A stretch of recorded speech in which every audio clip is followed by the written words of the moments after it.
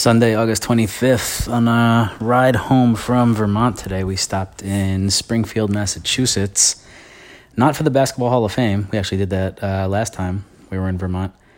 But rather, the Dr. Seuss Museum. That's a misnomer a little bit, because it's really like called the Springfield Museums, and it's like 5 buildings all next to each other with different exhibits in each, which is actually a really cool setup.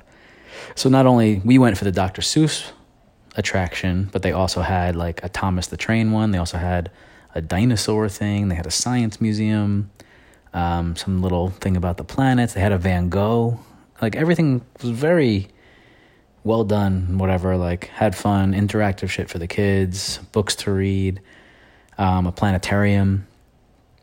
So like a nice way to stop and break up the 4-hour plus ride from Vermont to Brooklyn. But this leads me to a controversial take that I have. Blasphemous, potentially. I believe you can even get thrown in jail for what I'm about to say. Dr. Seuss, and I did not learn this today. I've had this feeling for a while now, ever since I started reading his work again, 35, 38 years later. Mad overrated. Now listen, I respect the legend of, and maybe he was like, a pioneer in kid book world, and I too have fond memories of some of his classic tomes.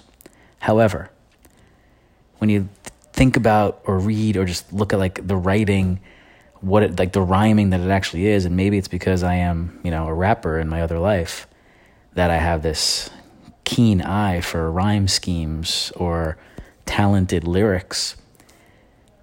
He just makes up words to rhyme shit all the time. And it's just like accepted as genius. Listen, that shit may get by the average Joe out there, but not this guy. It's like right now, off the top of my head, Chris was recording a podcast. Hope he doesn't get eaten by a blodcast. He sits there, quite handsome, while watching all of the different kabansums. I'm Dr. Seuss 2.0. Like, that's how ridiculous it is. Is it those 2 bars I just dropped on you? Absolutely ridiculous, right? That's Dr. Seuss. Like, he just makes up words to rhyme it and draws a picture of something like you've never seen before. Like, well, you've sort of seen it. It's like a bloog is like a cat, but it has like 3 ears, right? I don't know, man. I know. I'm not supposed to talk about these things out loud. I think like you guys are like, I hope the intelligent listeners of this podcast, the tens of millions of you out there, have at least had this thought privately.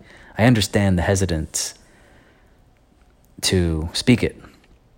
But I really hope you've had it, because if you just accept it, then you accept everything, and that's the reason our country is what it is.